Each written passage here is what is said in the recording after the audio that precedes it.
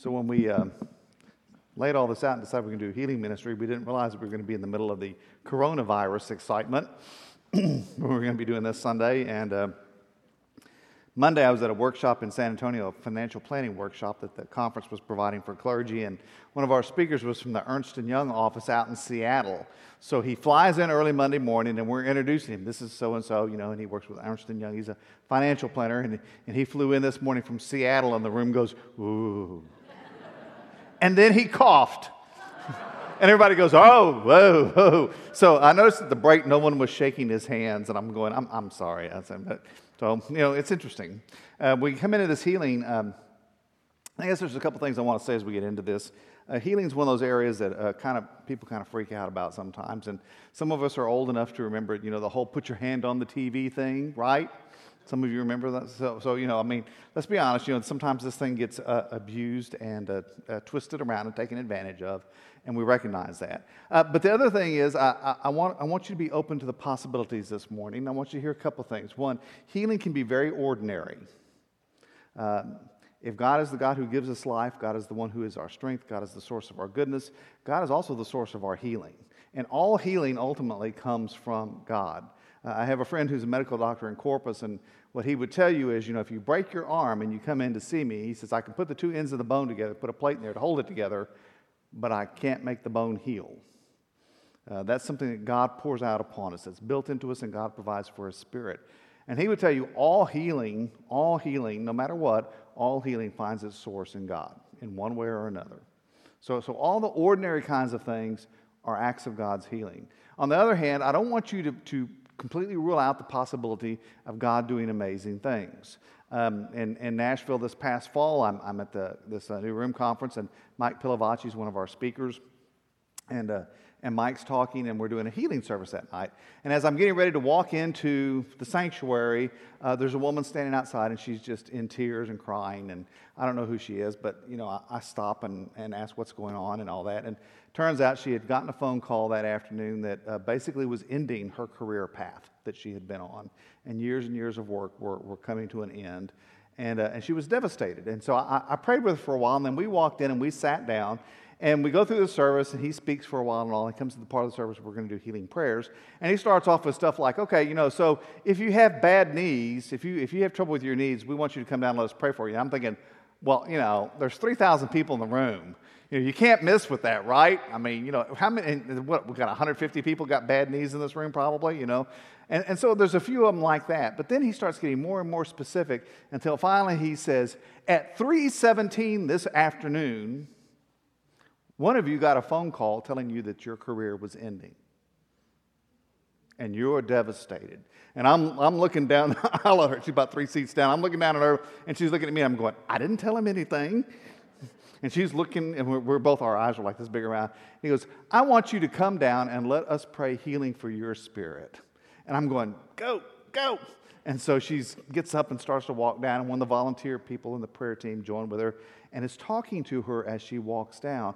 And as she comes down, Mike says, no, don't try to counsel her. We're just going to pray for God's healing for her. Don't make this weird. I'm thinking, too late. Too late. I'm totally freaked out, right? So I want you to be open to the broader possibilities too. I want you to hear that sometimes it's very ordinary and sometimes it is not. The other thing is I want to set the location of this for you a little bit in the Holy Land, because all these stories this morning come in a very small area. As you look at this map, this is the northern end of Israel, mostly the Galilee. You can see Nazareth, Jesus' town where he grew up. You can see Capernaum, which is where several of these stories take place. And most of it is going to take place either in there or between there. There's a little closer map of the sea itself from looking at it from the western bank. And on the right-hand side of that map, just below where you see a little red roof church-looking building is the village of Capernaum. And just above that, there's a square structure, which is the Mount of Beatitudes. As you go around the shoreline, you'll see a boat with a square sail, and just above that, a little village, which is Magdala. And there's a trail that goes up from that to Cana and over to Nazareth. So we're going to be talking a little bit about those locations. But, having grown up in South Texas where everything's 30 miles apart, one of the things that was amazing to me was to go to Capernaum and look across to Magdala and realize it's only 3 miles over there. So all those stories where Jesus is walking, it's much closer together than what you realize. In fact, this is the view. If you're in Capernaum and you're looking over toward Magdala, that's it in the distance there at the foot of that hill. That's the town. So you can see it's really not very far, especially for someone who's used to greater distances. Everything is fairly close together. Now behind Magdala, you'll see there's a couple of hills. If you get closer in, you realize there's these two bluffs, and between them is the trail that goes up to Cana and Nazareth. This is actually the wall of the Rift Valley you're seeing, and the trail goes up between them up onto the top where Cana and Nazareth are up at the top. And that trail is called the Valley of the Doves. If you walk it, it looks like this. And the Valley of Doves is a trail that has been used for millennia for people going from the land down to the Sea of Galilee. And if you walk this, you can do so with a fair degree of assurance that Jesus walked this trail. This is the path that people have walked down for thousands and thousands of years. So he would have walked through here. This is also where the wind funnels down into the Sea of Galilee to create a lot of the storms that take place there. As you get over toward Capernaum, if you walk over there, when you come close, there's a gate because it's an archaeological site. But as you look past that gate, you can see on top of the hill the church with the cross on top of it there. That is the Church of the Beatitudes. It sits on top of the area where Jesus gave the Sermon on the Mount. It's an 8-sided structure for the 8 Beatitudes, and it was built actually by Benito Mussolini. But it's a site that you can go to and visit when you're there. If you're coming into Capernaum from the sea, you see at a distance, you can see how the shoreline kind of looks as you approach it. And then when you get in closer, you can see the village a little more clearly. All this just to kind of have you understand that all this takes place in a geographically kind of small space. And God is doing a lot in a small area in this area. And so this is the kind of ground we're going to be in this morning as we talk through these stories. Let's pray. Father, we come on Time Change Sunday. We just ask you to clear the cobwebs out of our mind and awaken our spirits to hear what you share with us today. May the words of my mouth and the meditation of our hearts be acceptable in your sight, for you are our rock and our Redeemer. Amen. As you walk into Capernaum, you see what's called the White Synagogue. The ruins look like this, and it stands here. This actually is about 300 years newer than the time in which Jesus was there.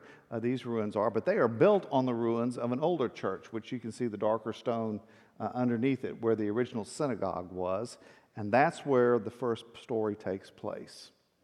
They came to Capernaum, and when the Sabbath came, he entered the synagogue and taught. They were astounded at his teaching, for he taught them as one having authority and not as the scribes. Now that's an interesting statement because the scribes were the authority on Scripture at this time.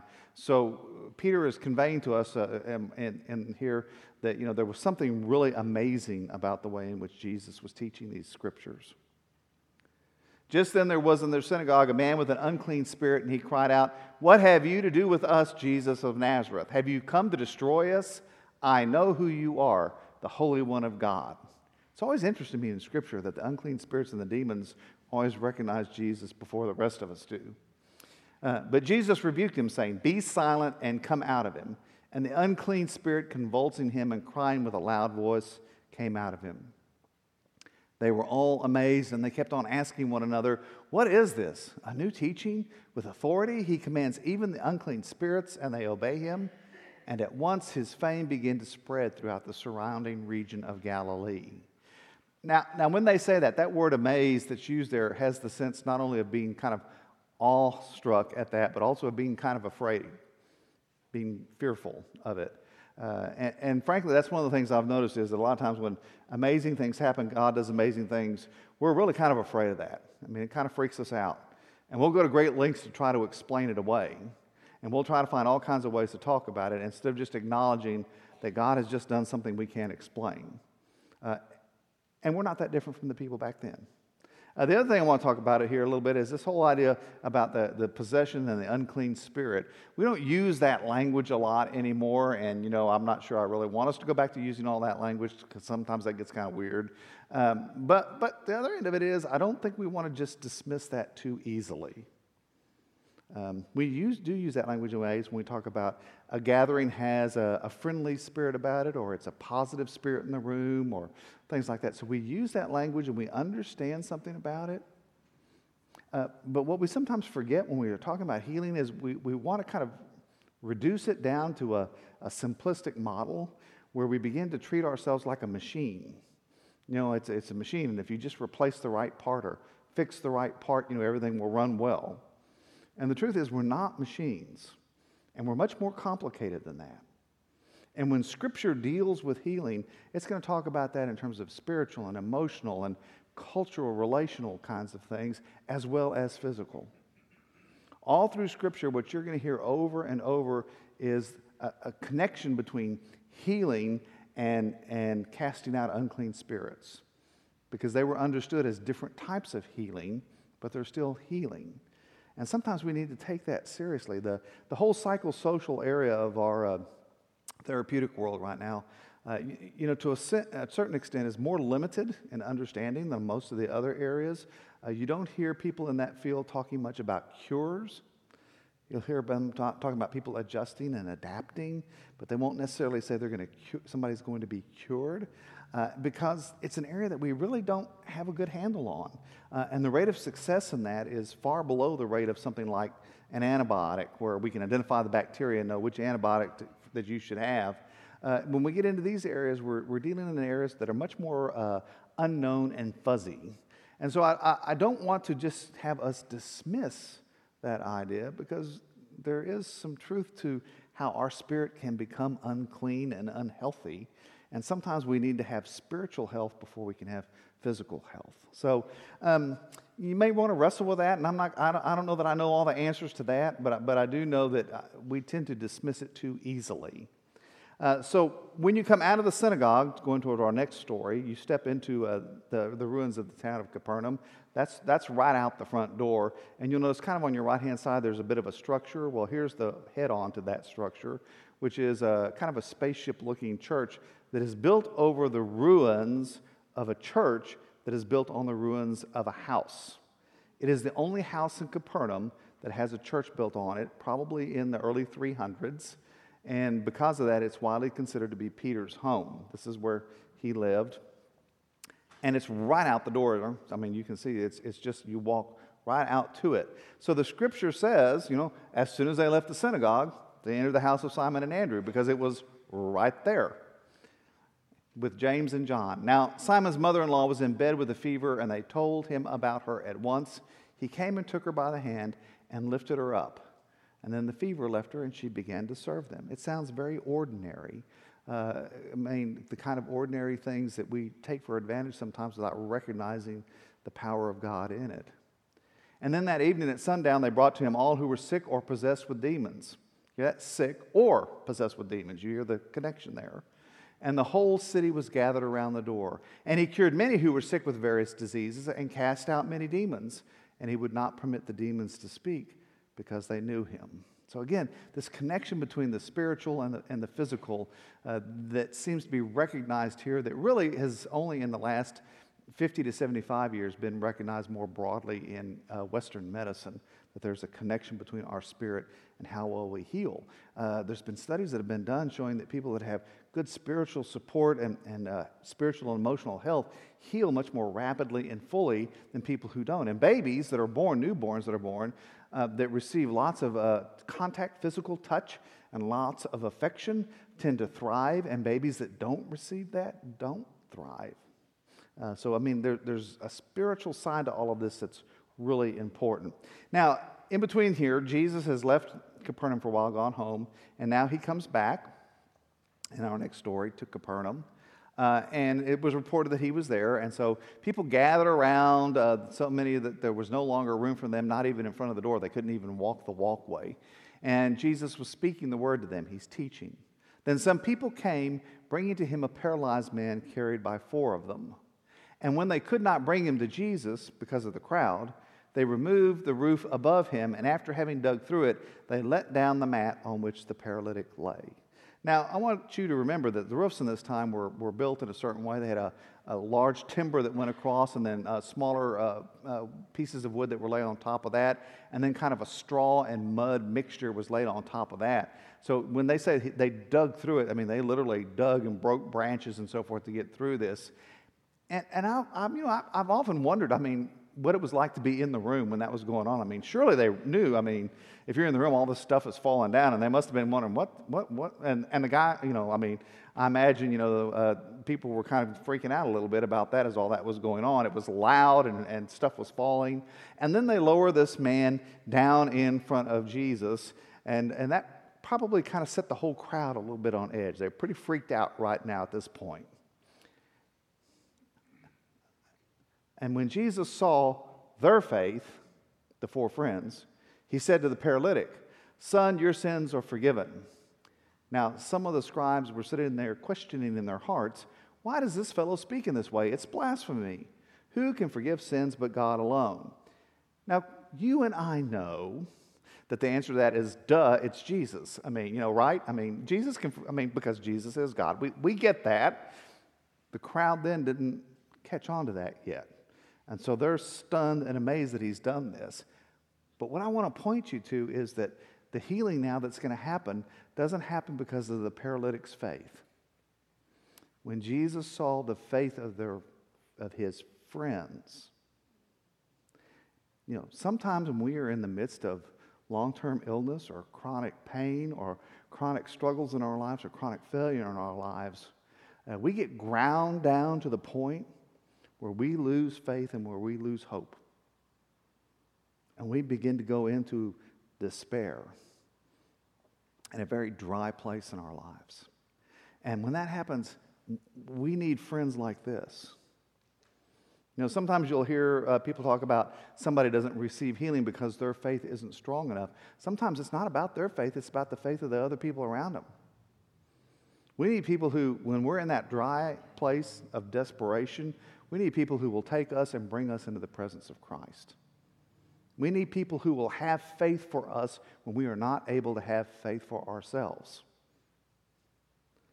And the flip side of that is, we are called to be those people for others. Because there will be a time when someone around you will be in that place. And they will need you to have faith when they cannot.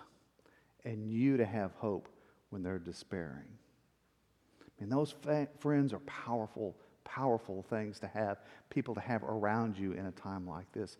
They bring him, they lower him through the roof, and when Jesus sees their faith, he says, "Son, your sins are forgiven." And at once Jesus perceived in his spirit that the Pharisees were discussing these questions among themselves, and he said to them, "Why do you raise such questions in your heart? Which is easier, to say to the paralytic, 'Your sins are forgiven,' or to say, 'Stand up and take your mat and walk'?" Come on. "But so that you may know that the Son of Man has authority on earth to forgive sins," he said to the paralytic, "I say to you, stand up, take your mat, and go to your home." And he stood up and immediately took the mat and went out before all of them, so that they were all amazed and glorified God, saying, "We have never seen anything like this." Again, there's that word amazed with kind of the connotation of a little bit of fear there. We've never seen anything like this. And if you are ever in the midst of one of those events when that happens, that's kind of what you're like, "Oh, what in the world is going on?" Here's what I want you to hear on that. Do you notice that the first thing that happens is Jesus says, "Your sins are forgiven"? That happens before the physical healing. That hadn't struck me until the last several years when I've been in different places that do healing ministries and ministries of healing prayer. And one of the things that I've noticed is every time they do that, the first part of that prayer is always about forgiveness. Before there's any prayer for healing of yourself or someone else, the first part of it is to be forgiven and accept that forgiveness and to pronounce that forgiveness upon the people around you. That always precedes any prayer for any kind of physical or emotional healing. Because when our spiritual self is broken and sick, when we're holding on to bitterness and anger and resentment or shame and guilt, we're just not open to the grace of God moving in our lives. We're not open to the power of the Spirit. I mean, the first thing that has to happen is that spiritual part has to become healthy, or at least less sick, so that God's healing can flow into our lives or into the lives of the people around us. Now, it's forgiveness first. It's restoration of spiritual health and then physical health. I mean, it all fits together. We're all of a piece. It's this whole way of viewing who we are. The last story I'm going to talk about occurs as he's traveling back through Magdala, and he's walking on that trail, approaching Magdala. And as he does, when Jesus returned, the crowd were waiting for him, welcomed him. They were all waiting for him. Just then, there came a man named Jairus, who is a leader of the synagogue. He fell at Jesus' feet and begged him to come to his house, for he had an only daughter, about 12 years old, who was dying. I'm not going to spend time with Jairus' daughter, but spoiler alert, just so you know, Jesus goes and she heals and recovers. So just so you don't worry about that. But what happens is what's sometimes called the miracle on the way to a miracle, this next story. So as he went, the crowds pressed in on him. Now there was a woman who had been suffering from hemorrhages for 12 years, and though she had spent all she had on physicians, no one could cure her. She came up behind him and touched the fringe of his clothes, and immediately her hemorrhage stopped. Then Jesus asked, "Who touched me?" And when all denied it, Peter said, "Master, the crowds surround you and press in on you." But Jesus said, "Someone touched me, for I noticed that power had gone out from me." And when the woman saw that she could not remain hidden, she came trembling, and falling down before him, she declared in the presence of all the people why she had touched him and how she had been immediately healed. And he said to her, "Daughter, your faith has made you well. Go in peace." If you go into Magdala, there's a worship space, a sanctuary, and there's a room called the Healing Room. And behind the altar, you'll see this mural of the woman reaching out to touch the robe. And you can see there where her hand touches it, the flash of the healing power that's coming to be in her body. This story is an interesting one because there are several pieces in it that I think have to be lifted up. One, she comes through the crowd, and all these people are bumping up against Jesus and bumping into him, but he knows when this woman touches him. Now, he's on the way to raise up this girl who's dying, which is a pretty major deal, but he stops to notice this woman who's touched his robe. I mean, how many times do I hear people say, "Well, I really haven't prayed much about this because I haven't wanted to bother God with it. I know I have this problem, but, God's got bigger fish to fry than what my problems are and everything." This is what I want you to hear. It doesn't matter what your problem is. Your problem is not too small for God to notice it and deal with it. Whatever it is not too small for God to know that you've been there. It is not too small for Jesus to know that you've reached out to him. It is not too small to receive healing for. There is no such thing.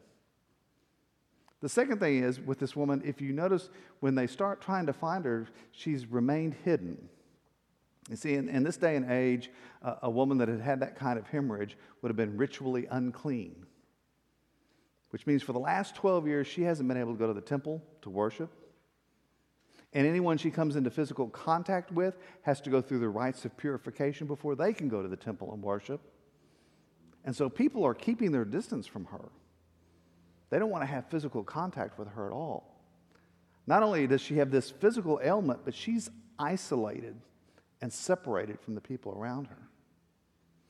And when she goes in and touches the hem of Jesus' robe, she's risking, because if it had been anybody else, she would have just made them unclean. That's why she's trembling. That's why she's afraid. That's why she's hidden. And I've often wondered, since it says remain hidden, did she come in? Was she on her hands and knees where people couldn't see her? I suspect she was.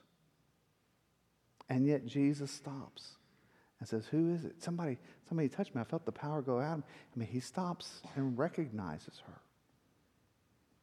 I mean, it's not simply that she's receiving a physical healing here, but her relationships, her connection with her community, her connection with her family, all that's being healed in this moment just as well. And sometimes those pieces are just as powerful for us as the physical healing. You know, the only person I could think of, really that I experienced that kind of isolation with was my friend long ago in Corpus who came down with AIDS, being HIV positive, and this was in the late 80s, and nobody really knew what about it, and everybody was afraid of it, and people were terrified, and nobody wanted to go near him, and nobody wanted to help him, and all of us in his small group ended up being his care group through that, and we were all terrified too, but we felt we needed to do this. This was what God was calling us to do. And in the midst of that, there was a tremendous act of healing that he underwent, not physically, but spiritually. Because all these folks had abandoned him and left him, and yet there was at least some of us through whom he felt God's love still being mediated to him. And that was a tremendous time of spiritual healing for him in the midst of all of that. I mean, sometimes we forget, it's not just physical healing. There's the emotional piece to it. There's the spiritual piece to it. There's all of these other kind of connections, relationships that God is at work, and God is working in different ways to be around that. And it's not mechanical. It's not like you get to say, okay, we're going to replace the spark plugs and everything in my life is going to be great. We bring what we have to God, and God acts in the ways that God acts. And sometimes the healing that comes is not what we would choose, but it is what God would choose.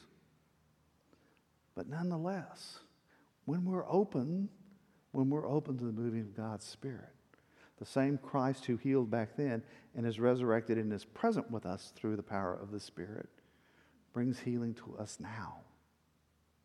So I want to encourage you this morning, if there's things in your lives as you're leaving, there are folks in the gathering area at the tables representing Life Recovery and prayer ministry, healing prayer ministry.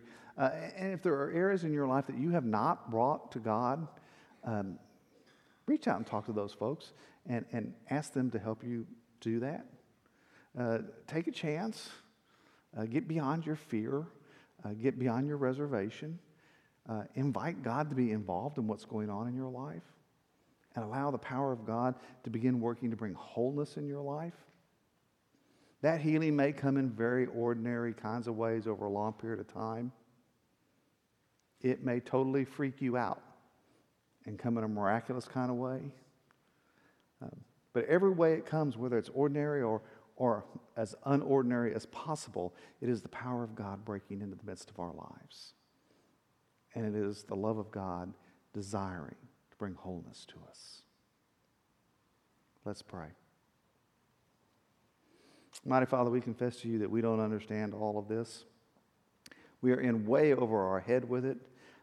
We don't understand why sometimes it goes one way and sometimes the other. We just have to come to you, maybe even on our hands and knees, and reach out to you. And know that in love, nothing we bring to you is too small. And know that in love, your power will bring healing to our lives, to all of our lives. And so we ask that you would come in the power of your Spirit and bring the wholeness that we long for to come and dwell in our lives. We ask in the name of Jesus. Amen.